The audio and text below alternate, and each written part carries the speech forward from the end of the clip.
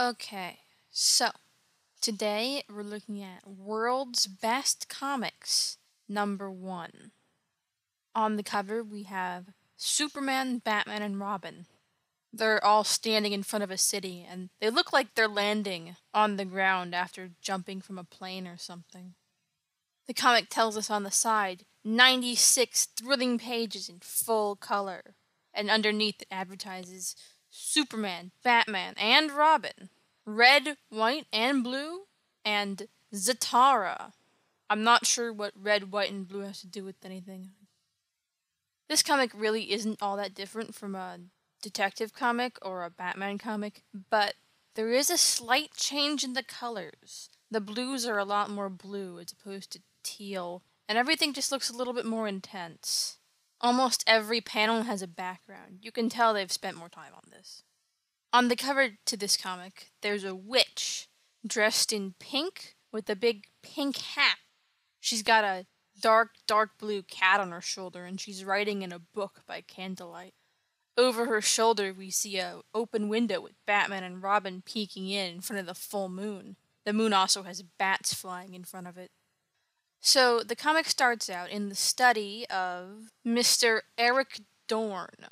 He's writing a book. He picks up his pen and he goes, "My book is almost finished now." Even in the first panel, we can see a pink blob climbing into his window. And in the next scene, we see the shadow of that person leaning over Mr. Eric Dorn as he finishes up his manuscript. After that, Eric Dorn slumps over in his chair, and we have to assume he was beaten to death with this cane because we don't see it. The witch gathers up the manuscript and starts heading back to the window, but as she does, the butler opens the door to check on Mr. Dorn. He sees Mr. Dorn has been murdered, and he's all, "Help! Murder!" But nobody comes. I think it was just him in the house. The witch can't let anyone know about her evil deed, so she attacks the butler as well and clubs him on the head too. Once he's good and down, she climbs back out the window with the manuscript. We see on the floor next to the butler she's left one page behind. Now, even though we thought the butler was dead, he apparently got very lucky, and he's only majorly concussed. He's able to make his way to the phone and call the police. Over at the police station, Bruce Wayne is meeting with Commissioner Gordon. I don't see how they have anything in common or why they'd want to be friends. Commissioner Gordon seems to agree. He says, "Tell me, Bruce, is going out to nightclubs the only thing you're interested in?" Bruce is offended by this. He's all, "Well, I play polo too." So apparently polo is like horse croquet. I'm sure that's very fun for you, Bruce. A policeman bursts through the door of Commissioner Gordon's office, and he's all, "I just got a call from this butler who says Eric Dorn has been murdered." And Commissioner Gordon's like, "Oh, okay, better get on that." And Bruce Wayne is all, "Eric Dorn, the mystery writer? That sounds so fun. I want to come along too." And they just let him. They get to the crime scene, and Commissioner Gordon grabs the butler by the ears and is like, "What's going on? Who attacked you? That doesn't look safe." And the butler's like, "This ugly witch killed Mr. Dorn." Then the EMT or whatever is like, "Commissioner Gordon, you can't just grab the patient and shake him. Let him go. He can't answer more questions now. He's literally almost dead." So Commissioner Gordon has to do his own independent investigation. First, he scours the office, where he finds the piece of manuscript that dropped out of the witch's hands. Now, this is written in cursive, but I've managed to decode it for you all. It says, "This story is about a witch that lives. This is a true story. It is the story of..." And then the paper is torn and we can't see any more. Commissioner Gordon reads it and is like, "Wow, a witch really is the killer of Mr. Dorn." And Bruce is like, "Well, Mr. Dorn said there was a witch. Makes sense that it murdered him, right?" While they're having this fascinating conversation, a man walks right into the study. This isn't like a policeman, so it's weird that he's let through, but he's able to maybe somewhat help with the investigation. He says his name is Joshua Grimm, and he's the author of a book on witchcraft and demonology. and that he thinks his skills would be very useful in the investigation. In fact, he'd seen Mr. Eric Dorn recently, and Mr. Dorn asked him, "When is a witch not a witch?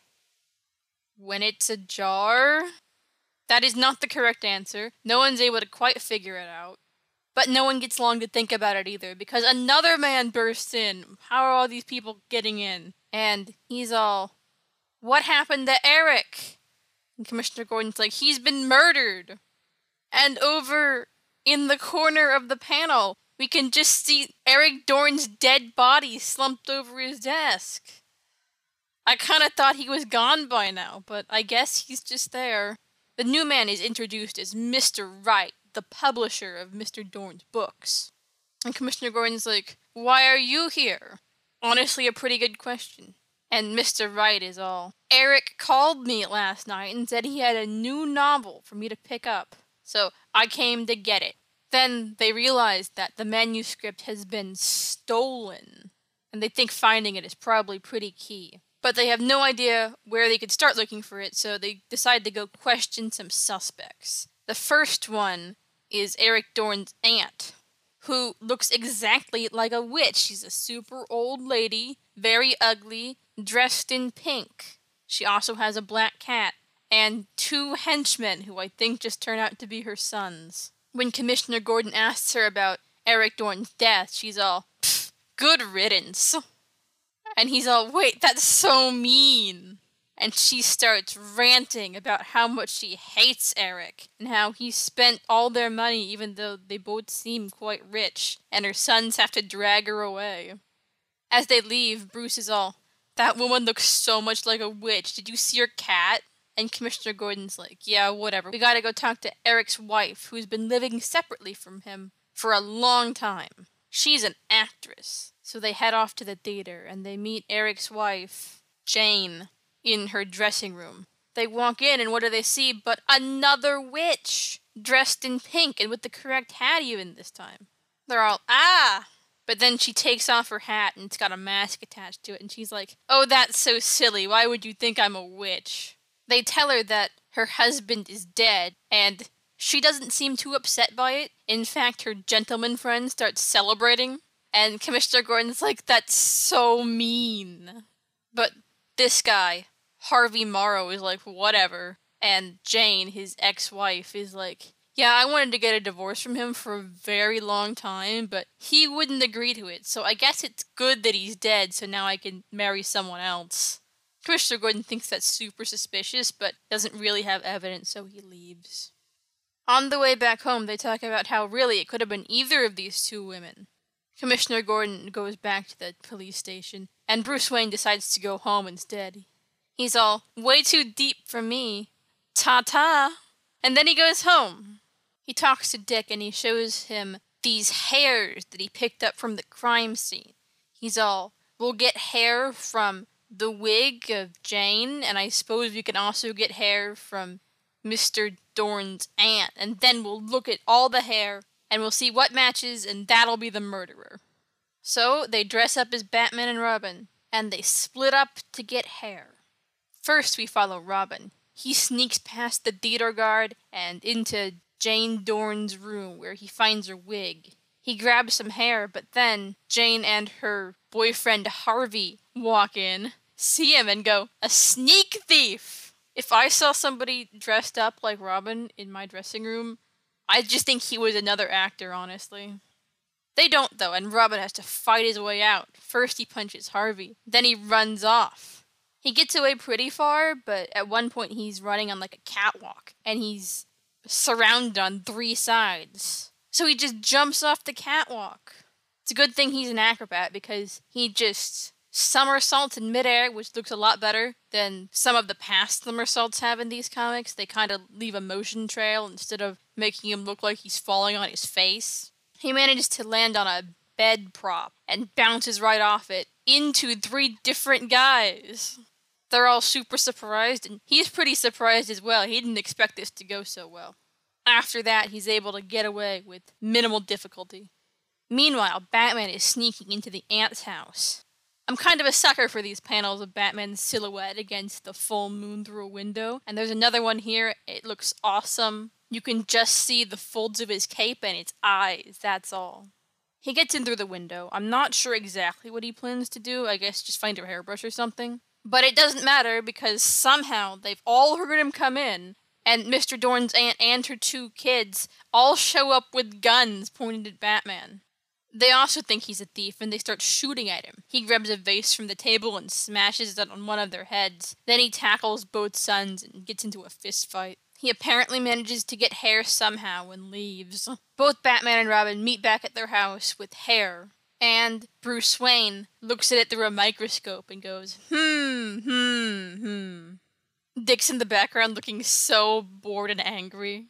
This is also a pretty good time to mention that Bruce Wayne keeps changing outfits. He showed up in a yellow suit, then he put on a green coat, now he's wearing a brown suit. Honestly, if my colors switched to being really good after being just mediocre, I would make the main character change clothes as well. Now that Bruce Wayne has looked at the hair, he knows exactly who the witch is. We don't know, though. We're just gonna have to go along with Bruce Wayne's plan to prove who it is and be surprised at the end. Dick is playing audience surrogate here. He also doesn't know who the witch is, and he has to just lurk in the background and observe Bruce Wayne's master plan.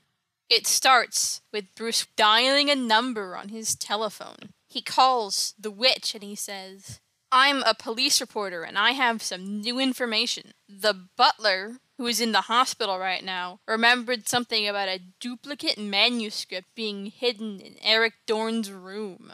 Do you have any comment on that?" And the person on the other end of the phone goes, "No comment, sorry," click. Now the trap is set and all they have to do is wait. "Who did Bruce Wayne call on the phone?" asked the narration. "Who do you think the witch is?" At this point, reading the first time, I really had no idea, but I think the 2 options we were presented with are both too obvious. That night we see the witch on Mr. Dorn's roof. Wow, it looks like he has clay tiles on his roof. How fancy.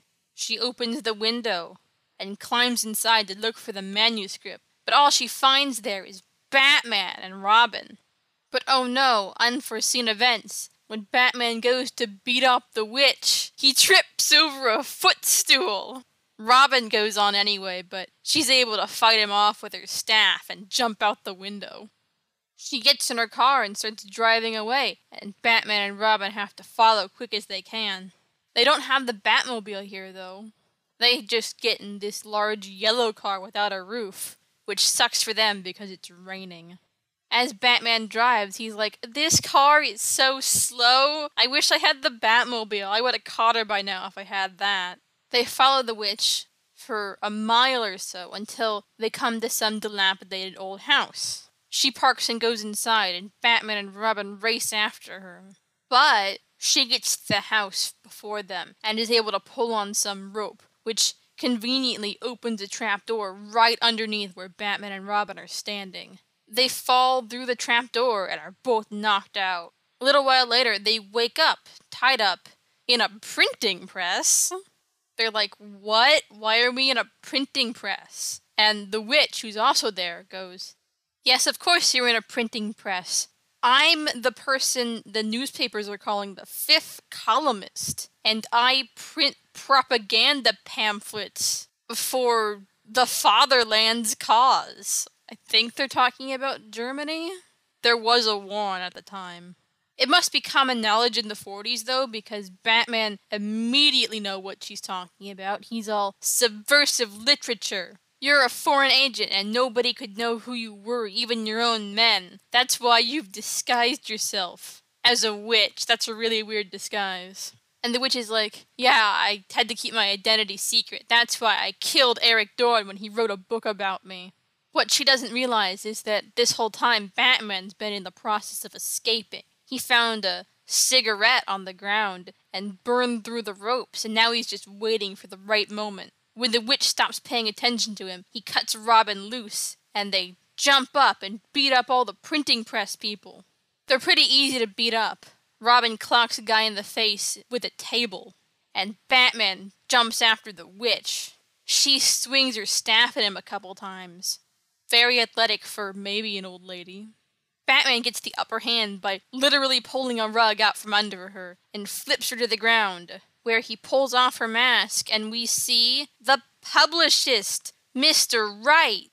And Batman's like, that makes so much sense. I knew it was you almost immediately because you were the only one who knew about the manuscript Eric Dorn was publishing. Then he ties Mr. Right up, delivers him to custody, and goes home. And he's like, I knew who that guy was from the very beginning. Aren't I so cool?